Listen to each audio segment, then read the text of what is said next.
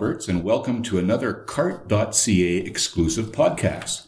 My special guest today is Joy Loewen, President and CEO of the not-for-profit training and mentoring organization called the National Screen Institute, often known as the NSI and based in Winnipeg, the center of North America, Manitoba. To that. Welcome, Joy. Thank you for joining us. It's my pleasure to be here. It's so great to meet you. Joy, tell us a bit about yourself. So you grew up in Steinbach, Manitoba. Mm-hmm. So what was that like?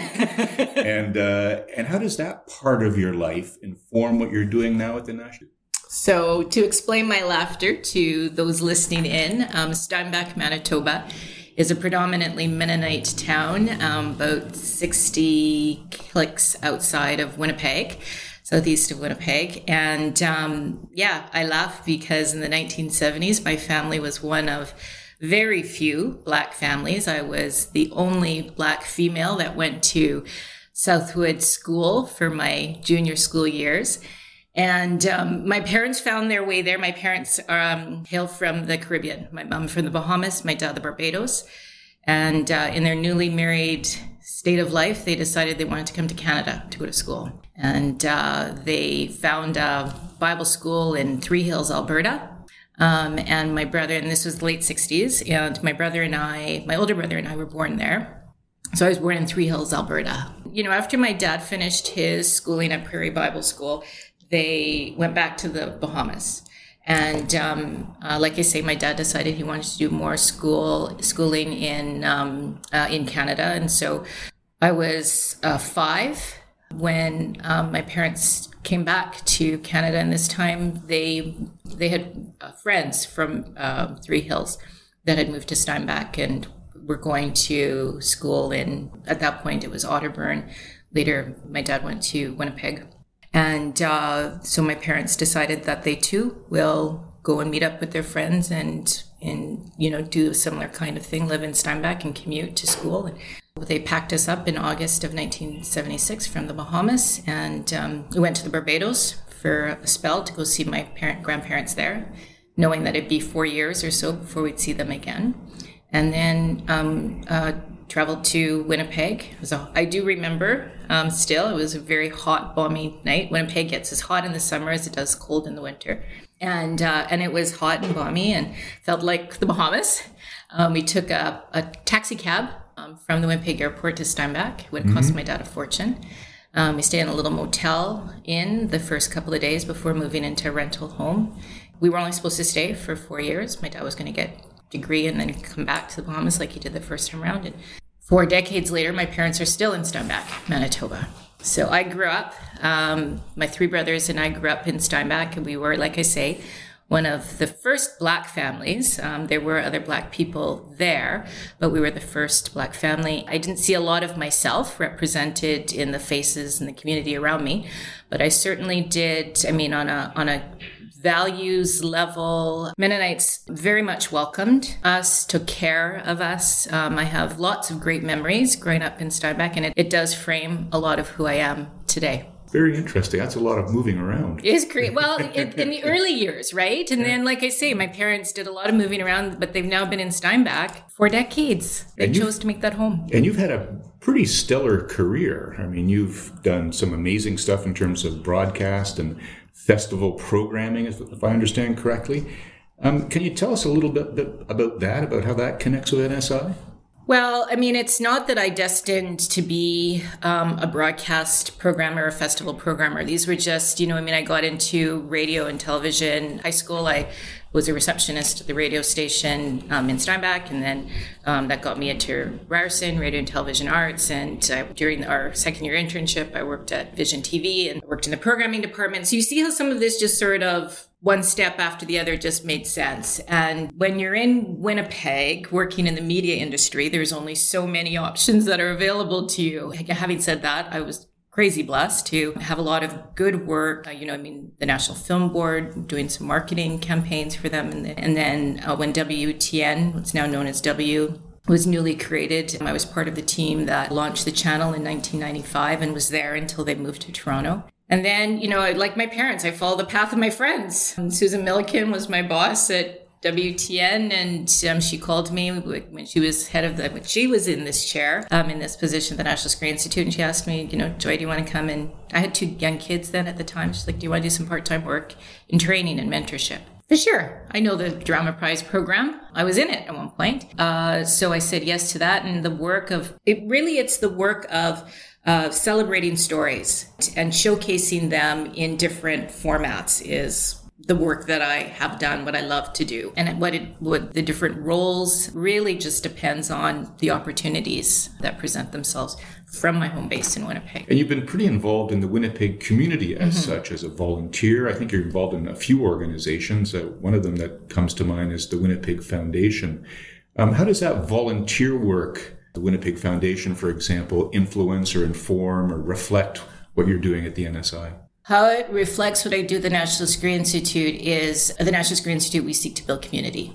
A community of storytellers who we support through their development of their stories. And the Winnipeg Foundation, like I say, I grew up in a small, very community-minded, we looked after each other in Steinbach. And the Winnipeg Foundation, Canada's oldest community foundation, looks after the folks in its community in all their glorious diversity. Foundation really does, how it connects to the National Screen Institute specifically is the support of, how do we bring, have a flourishing community for all of our members, and that's through connection.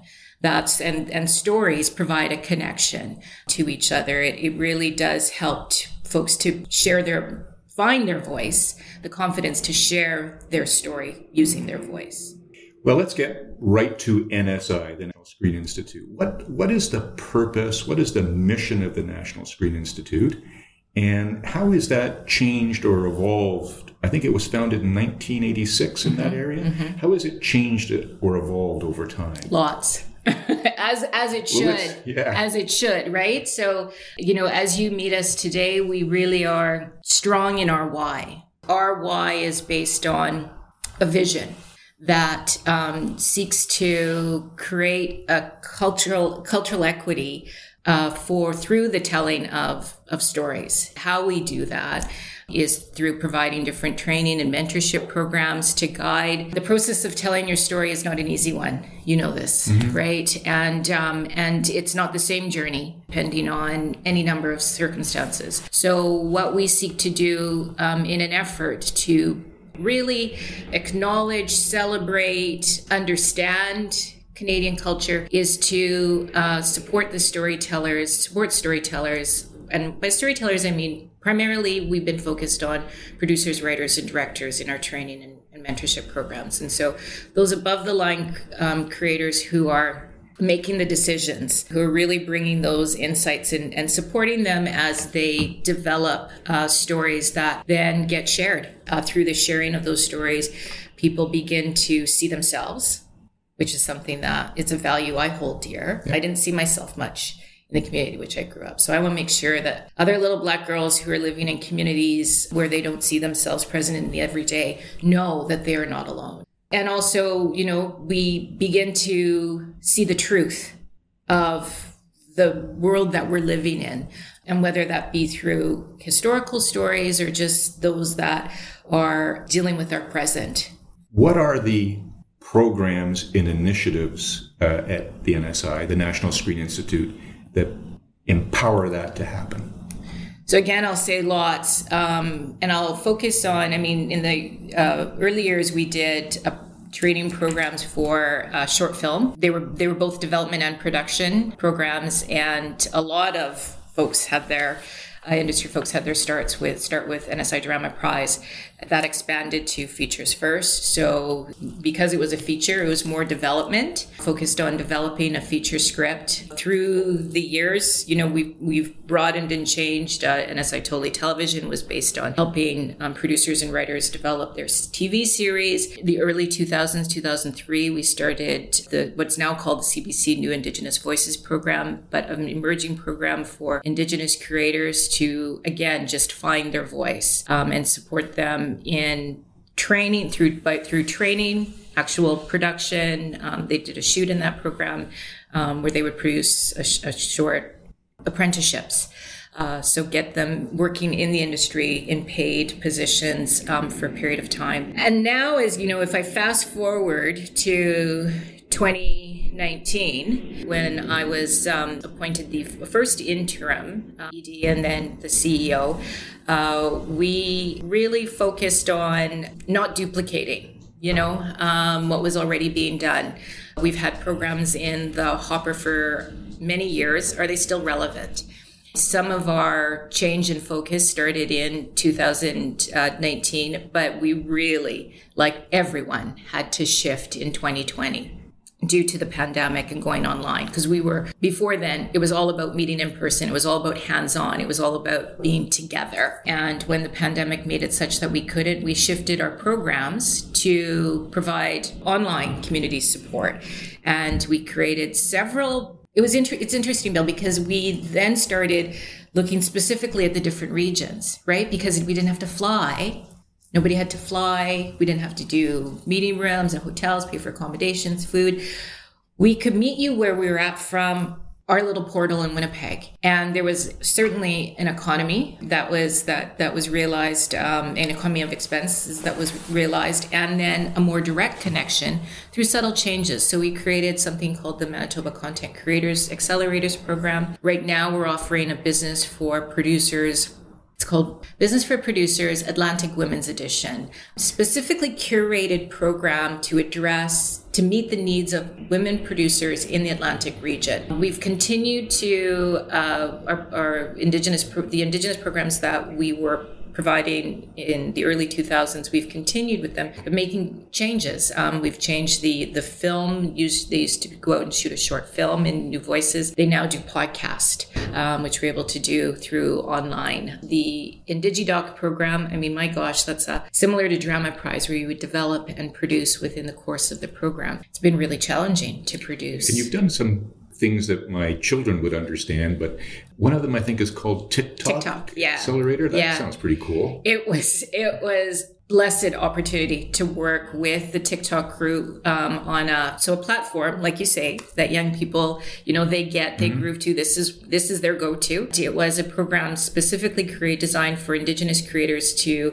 both assist Indigenous creators better understand the TikTok program, but also help them shape their stories, their voices, their personas on the TikTok platform. So very excited about that. And then the brand new one, there's lots of brand new ones, but the one that I'm thinking of in this moment that's starting in March is called the Yave On Demand Access Program. Yave is spelled E-A-V-E. Took us a long time to get that around our tongues around that word. And what it is a global producing program. So for BIPOC creators. So Black, Indigenous, people of color, 30 participants, and 30 producer participants. And some of the producers are coming in with a project in mind. And the goal is to, and those that come in with a project then have their writers attend some of the sessions. The goal is to support these producers as they are developing projects for co-production for the global market. At the end of the day, hopefully they'll find audiences, they'll find different partners, and as well as build a stronger base for their companies through the broadening of the borders, the opening up of the borders to show that, Canadian stories can travel and also that there is market opportunities beyond just what's here in Canada. So very excited about Yave. It's the biggest program we've done in a long time. I'd like to know a little bit more. I think everyone would like to know a little bit more about your student body, so to speak. Are they all young people? Are they mid-career folks? How many folks are involved as students, participants? What can you say about the student body? They are as glorious in their diversity as the country we live in. You have to be 18 plus to take one of our programs. That's just within our mandate, our bylaws. But beyond that, we're wide open. And, I'm stretching my arms across the table here because we do seek to those underrepresented voices, like I said. And those underrepresented voices come in all forms, shapes, sizes, regions. Our alumni reflect the diversity within the Canadian population. I'm proud to say that the National Screen Institute has had that mandate since its get-go, and has lived that mandate since its get-go. We are as keenly sensitive to the storytellers in our country that are of racial diversity as they are regional and geographic, as they may be sexually diverse, as they may be differently abled. We really do seek to be a welcoming place for underrepresented voices. So at any given moment, Joy, how many students would be involved with the NSI? It depends. It really depends on the moment. So because of how many programs we run. So, over the course of our history, we have 1,000+ alumni. There's some programs, like I said, YAVE, that takes in 30 participants. And then we've got a program like CBC New Indigenous Voices that this year we're taking in 10. So, I can't at this point say, how many in this year will train, but suffice to say that there's been over 1,000 National Screen Institute alumni come through our doors. So you must be pretty proud of some of those alumni, or all of those alumni. And they must have done some incredible things, some things that the National Screen Institute would see as real achievements by alumni. Can you tell us about 2 or 3 of them? Oh, Bill, you asked me to pick my favorite kids here. Well, okay, so who comes to mind in this moment? Well, I'm thinking of our board. Melanie Hadley, Virginia Thompson, both of them actually outside of Toronto at the time when they were in National Screen Institute programs. And I guess the reason why they come to mind is because they're on our board, and my board is always top of mind. When you're a CEO, you're always there in your minds. So at one point, both Mel and Virginia were in National Screen Institute programs, and look at them now. Mel is over at Warner Media. Virginia has a very successful, one of the creators of Corner Gas, Verite Films. They've been hugely successful in their creative endeavors. My head also turns to folks like, I'm thinking of Erica Daniels right now. Again, you can tell I'm from Winnipeg, so let me go. Erica Daniels is a Winnipeg filmmaker who's really, she's telling stories for the media industry, but she's equally devoted to developing the talents of Indigenous storytellers within the community.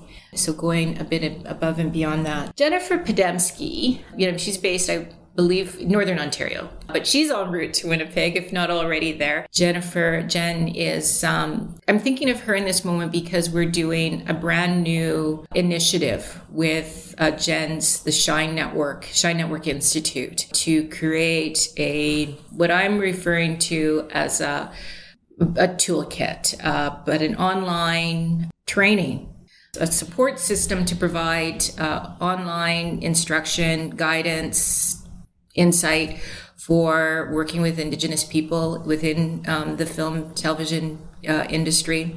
It's a frighteningly big, bold, beautiful initiative that the National Screen Institute is very blessed to be a partner on. When I looked at the National Screen Institute website, the impression I had looking at the Baker's dozen or so programs, I think 4 or 5 of them were very tidily focused on Indigenous creators and storytellers. Now, is that and we've mentioned it a few times in our conversation here, is that a strategic positioning? Is that a Winnipeg location phenomena? Is that a proximity to APTN down the road? Is that I'm going to say yes to all of the above, but or a funding opportunity? Mostly for me and my leadership role of the National Screen Institute, the reason that's what's most needed in this time. We want to be relevant. We want to offer programs that are relevant and that meet the needs. And Indigenous stories are desperately needed in this time. Yes, there is all of those factors that should weigh into the decision. But for me, I will share personally, Bill, that it's more just, this is the pulse. And how do we address, how do we support community in this moment in time? And it's through the delivery of these programs. And is that coordinated with other important organizations like Imaginative and the Indigenous Film Office? The Indigenous Screen Office, yes. I mean, we've partnered with Imaginative for several years, when the festival was live, hosting some of our biggest events at Imaginative. Now with the Indigenous Screen Office, really honored to have their support in several of our programs, including IAVE, as mentioned. They were the founding partners of supporters of a Indigenous business producing program. It's good to find the linkages. It's more than good. It's right. I think this is probably a good moment for me to get into the full disclosure transparency mode. Okay. I was on the board of the National Screen That's Institute. Right. I was also on the board of Imaginative at its creation. And I think I was the first funding partner. And I think I also gave the keynote with Roberta Jameson. Wow. Back a long way. Bill, we could turn the tables here. I have lots to ask you. All right. So we've talked about that. What about other marginalized communities? How is NSI addressing their needs and their opportunity and their voices and their storytelling? Well, in this career, I mean, we've had programs specifically devoted to diverse communities. Diverse TV directors comes to mind. Years ago, there was a program we did with Telefilm called FASP, FASP. It was a major initiative for Indigenous storytellers. Diverse TV was devoted to diverse communities, to what we would have now know as BIPOC. Most recently, we are very much seeing the need of BIPOC creators who are and developing programs that are maybe not so much that are unique to the National Screen Institute and not being developed by others, because there's a lot of groups that are doing a lot of really good and necessary work in their communities now. So, this BIPOC producers program that we have in collaboration with IAVE, majorly funded. I mean, it came to us through the CMF, is, we think, a game changer, because it starts with, production happens with having strong production companies, producers who can carry these projects through the development, production, post-production process to a finished state. So I really think that the programs that we're delivering now, like IAVE, are more than just about telling stories and helping storytellers give voice to their stories. It's about making them stable, strong, financially successful companies so that more of this can be done. Now, we talked a little bit, we've made a reference to the Indigenous Screen Office, but we also have the Black Screen Office, run by my old friend Joan Jenkinson. We have the BIPOC Television and Film. Yeah. We have Real World Film Festival. I used to be on that board too. Wonderful. And the Real Asian Film Festival. There's so many important organizations that you would know better than I, Joy. Is there some, and they all involve in storytelling, training, mentoring to some degree. Yeah. Again, I'm coming back to this notion of coordination and not stepping on each other's toes. Yeah.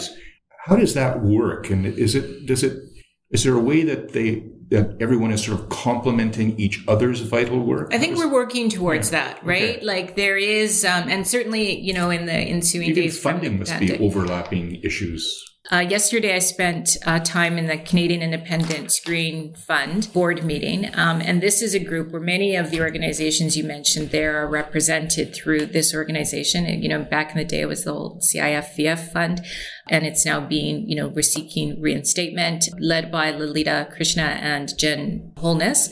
We are seeking to have the fund reinstated, and the board of that fund is made up of members, like I say, many of the organizations you listed there, in an effort to show our support from our various stances. There's a number of different Vancouver Asian Film Festivals. There's a seat on the board for them. Creative Empowered, which is a group out of Alberta. There is definitely, lots of organizations that are doing. I like to think of it as a big long table, and there's a seat at the table for everyone. How we coordinate ourselves now so that there is no overlap. You mentioned the Black Screen Office, one of the programs I'm really proud of that we're running right now, the NSI Series Incubator Program. again, for BIPOC producers, writers, directors. And the intent is to have these projects ready for funding when the next round of BSO funding comes through the door. So it's like, the training starts with the National Screen Institute, get the packages ready, and then lo and behold, once here's the BSO with some funding that's available for further development of the script. So essentially, Bill, I'd say that this is very much in process. Where you find us today is in the process of discovery and realizing that, maybe we should be talking more, come together to best empower the creative community is definitely in process, but it is very much in the state of becoming, and I'm hopeful that in time, all of these groups will work together in collaboration so that, we can really sort of pass batons instead of stealing. Right. How has NSI coped with or managed the COVID pandemic, and has it had an impact on, I think you've referenced it a little bit earlier, but on curriculum and how you did curriculum, but has it had an impact on enrollment, on being able to get the faculty members you wanted? It's been better. So I'd say that we are practicing the same resiliency that the rest of the industry is. I look at many of the organizations, and we have been, we certainly are one of the smaller organizations, but you and Elon Musk are doing Okay, now I really feel it. Resilient in a different way, on a different level, right? But being nimble and having a small team, and like I say, being able to maximize on the expenses, or fewer expenses of in person, has really afforded us a freedom to do more. And by that do more, we are offering more programs now than we did pre-pandemic, because we don't have to pay as much to move people, to bring people together. Yep. Faculty, you mentioned, we have greater access. In the early days of the pandemic, remember, nobody was working. And so we were able to access them because they had time. Right. And we didn't have to take weeks out of their schedule in order to bring them in for training. Really, they stay home. The same goes for the participants. Being in person requires a lot of rescheduling. It requires a lot of families, and it's expensive, not doable. So the flexibility of online, it was a game changer for some. We removed the barrier of having to readjust your family schedule, your home schedule in order to take this training. We designed delivery for online. So where we could easily regroup after a session and say, oh my God, or oh yay, building in breakouts. How does that work when, you're on Zoom and you're Zoom fatigued? How do you bring life to that, right? Our curriculum definitely changed. We, offer a program will run over a longer period of time, but will be only 2 hours, 3 hours in a day, as opposed to a full day, 6 days in a row. And here in Toronto, right, where everything happens. So I believe that there is greater effect. I think we've had just as great an impact, and we're able to deliver more to more people. Do I look forward to doing more of this? Yes. Do I look forward to going back to some in person? Absolutely. Yep. It's not doing it all online is not the solution, but it sure has carried us through the pandemic, and it's taught us many lessons of how we can switch things up in order to have effect with less expense, and those teachings will remain. I'm thinking that for many in the not-for-profit world, the pandemic has been quite a challenge in terms of funding. Does the NSI have a particular funding model? Of course, yeah. And that's changed over time too. We are most primarily funded through government and private industry. The companies like Chorus would be funders. Yeah. We've got Bell Media, TELUS is a huge supporter. And then, Telefilm, CMF, really, I would say enhanced the partnership from both their levels. We are well supported by our province of Manitoba, through the city of Winnipeg Arts Council, and seeking to, like I say, enrich the value of the relationship. It's not just about receiving funding. It's about how can we help deliver on your mandate, is what are the conversations that we're having now. Is it a 50-50 split, public-private? No. And again, it depends on the year. This year, again, too, we've had lots of great support from organizations like the Indigenous Screen Office. We are developing our private fundraising as well. So, the donors, seeking donors to support our annual fund. We're seeking the establishment of an endowment fund, an organization that's 35 years old, a not-for-profit in the Arts and Cultural Center that's doing, we are developing the storytellers who are giving shape to our world. That's worthy. So seeking to develop more on the private donor side for sure. And then something else that, we're really sort of treading lightly and tapping into. For years, the National Screen Institute has been about the broadcast industry, training storytellers for the media, for screen, to tell their stories on a screen somewhere. And where I come at it is, I want to know your story to better understand you. I may not like what I hear. I may not get it on the first go, but at least I'll know it. I'll have had an opportunity. And that story, your story, connects me to you in a way that is much more real. So from that perspective, our world needs more stories. Everyone has a story to tell. So as a not-for-profit that supports storytellers, well, how can we do this in our community? Just for the sake of helping folks in our community find their voice to share, to connect. We are this year, next month, launching a brand new program with the Winnipeg Foundation, funded by the Winnipeg Foundation. It was in part, the Winnipeg Foundation had their 100th anniversary in 2021. And this was an initiative that was meant to be part of the 100th year celebration. Due to COVID, things got delayed. But like I say, we're about to launch a community storytelling initiative where Manitobans 18 plus can apply to have their story. Sounds pretty cool. It's very cool. Very cool. And at the end, within a year, they'll be given funding to produce the film, mentorship to guide them through the process. And then there'll be a community showcase screening event once all of these films are done. Neat. I think a lot of people in the Cartt.ca world are pretty fascinated by Bill C-11 coming into play now. Bill C-10, as I think we remember it, nearly got there, but it died in the last session of Pass, certainly died in the Senate. But it's been reintroduced now as Bill C-11, the Online Streaming Act. What's your take on that legislation? I'm hopeful. Yeah. I'm hopeful that it will pass this time. I'm really grateful. Like many in the Cartt listening world, Cartt.ca listening world, that it has been tabled, the minister was able to table it. I see it as an expansive opportunity.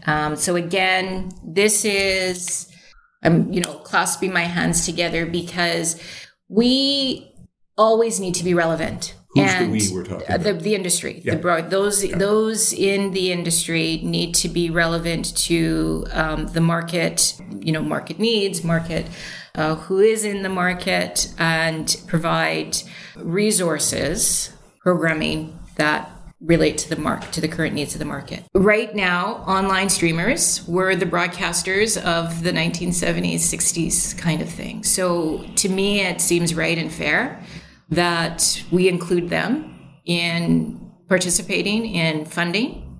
We provide opportunity for them to fund. God knows we love the services, and there is much to be consumed. Now contribute and participate. And I feel that here in 2021, 22, that this Bill C-11 provides opportunity for online streamers to really participate in the fullness of developing Canadian culture. So if I'm reading between the lines, the opportunity that with C11 being passed as a funding opportunity for the National Screen Institute? For sure. I'm not going to deny the hope of that as well, too. I will say that we have, as we more clearly see ourselves, the relationships that we develop with our partners goes beyond just, can you give us money? It is a conversation that takes, that needs to take place with those streamers that, what is it? How can we best help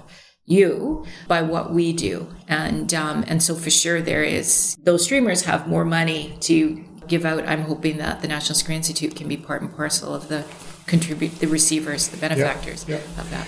Pre-pandemic, I think the Canadian media sector represented about $14 billion of contribution to the Canadian domestic product. And I think that worked out to be about 130,000 full-time jobs or full-time job equivalents. That's pre-pandemic. So looking as NSI and maybe as an industry leader yourself, how do you see coming out of this pandemic and perhaps the role of the NSI coming out of this pandemic to build on that pre-pandemic 14 billion and 130,000 jobs?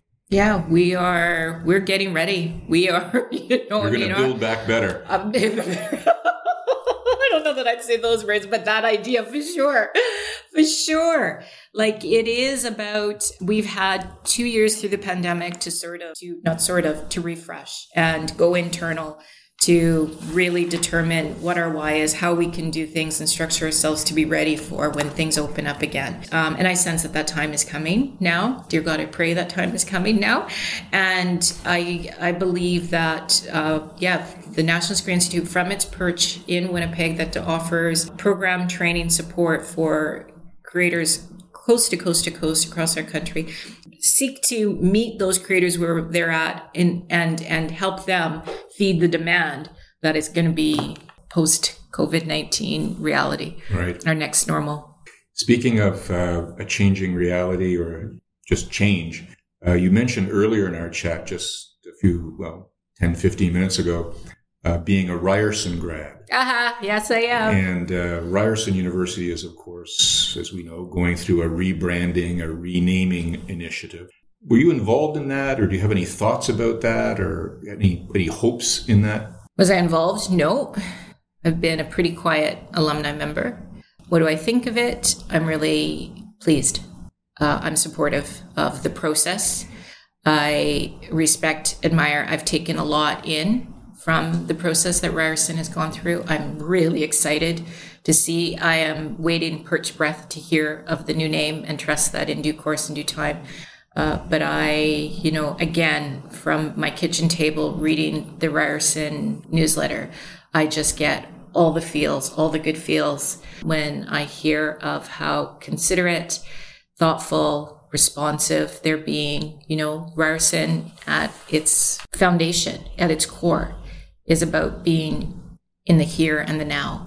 And I feel that they are representing that in some pretty spectacular leadership ways. Coming back to the National Screen Institute as we get near the end of our call, if you could imagine it, what would the National Screen Institute look like 5 years from now? I want to be doing more. I want the National Screen Institute to be doing more in terms of serving storytellers, be they storytellers for on-screen production or storytellers who are our neighbors in the community. Are there any obstacles to getting there? Well, for sure, there'll be obstacles, funding being one of them. We are an organization that's growing faster than we can keep up with. So how do we scale up in ways that make financial sense is, part and parcel of what we need to do. What's the budget now for National? So 1.8 is this year. So and triple that in 5 years? Is that a goal? At least. We'll go for quadruple. I would say at least. Again, calculated risks, knowing our why, finding partners that support us in the why. How do people interested creators and storytellers contact the National Screen Institute? Our website, like many, and our website is going to be launched. A new website is going to be launched in the spring. I expect, we're saying April right now, April 2022. We, like many, are visible. What you see on the website is pretty much what you get when you meet us in real life. So, and really seeking to meet the national community. NSI-Canada.ca is the best way to find out more and then reach out specifically as suits your interests. And now the most important question, or most often it's the most important question, and that is, what the heck have I forgot to ask you? Or is there something you really you've mentioned, but you'd like to emphasize now? Well, there's one related, and then one, I have two questions. I'll start with... I just want you to have the answers. Yeah, exactly. So what I will underscore is that the National Screen Institute is in the heart of the country for a reason. We care about all Canadians and appreciating that all Canadians have a story to tell.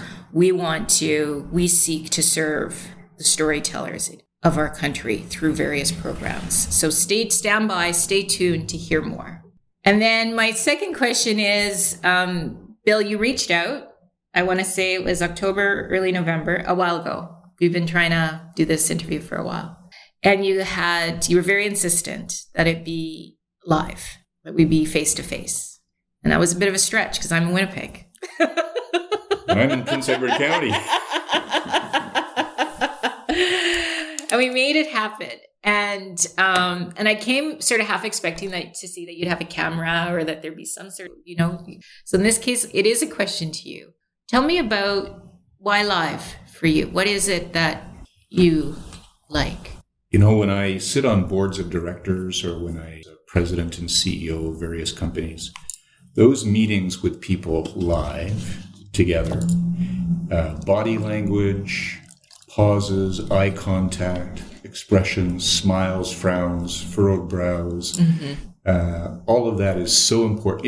It's part of the language of communicating.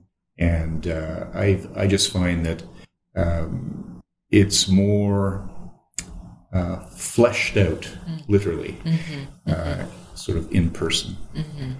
Well, I thank you for insisting on making it live. It was an effort for sure, but there is a dynamic and an energy that I missed in the last couple of years. So for that reason, it's special, it's memorable, and here's to more live. You bet. Thank you so much, Joy Loewen, President and CEO of the National Screen Institute. We've sometimes been referring to in this chat as the NSI. It's been a real pleasure. I've learned a lot. Our audience has learned a lot. You're doing hugely important work. Your presence here has been extremely informative. So keep doing that good and important work at the NSI. It's much appreciated, and I think all Canadians benefit from it. So thank you. This is Bill Roberts of Cartt.ca. Until next time, cheers.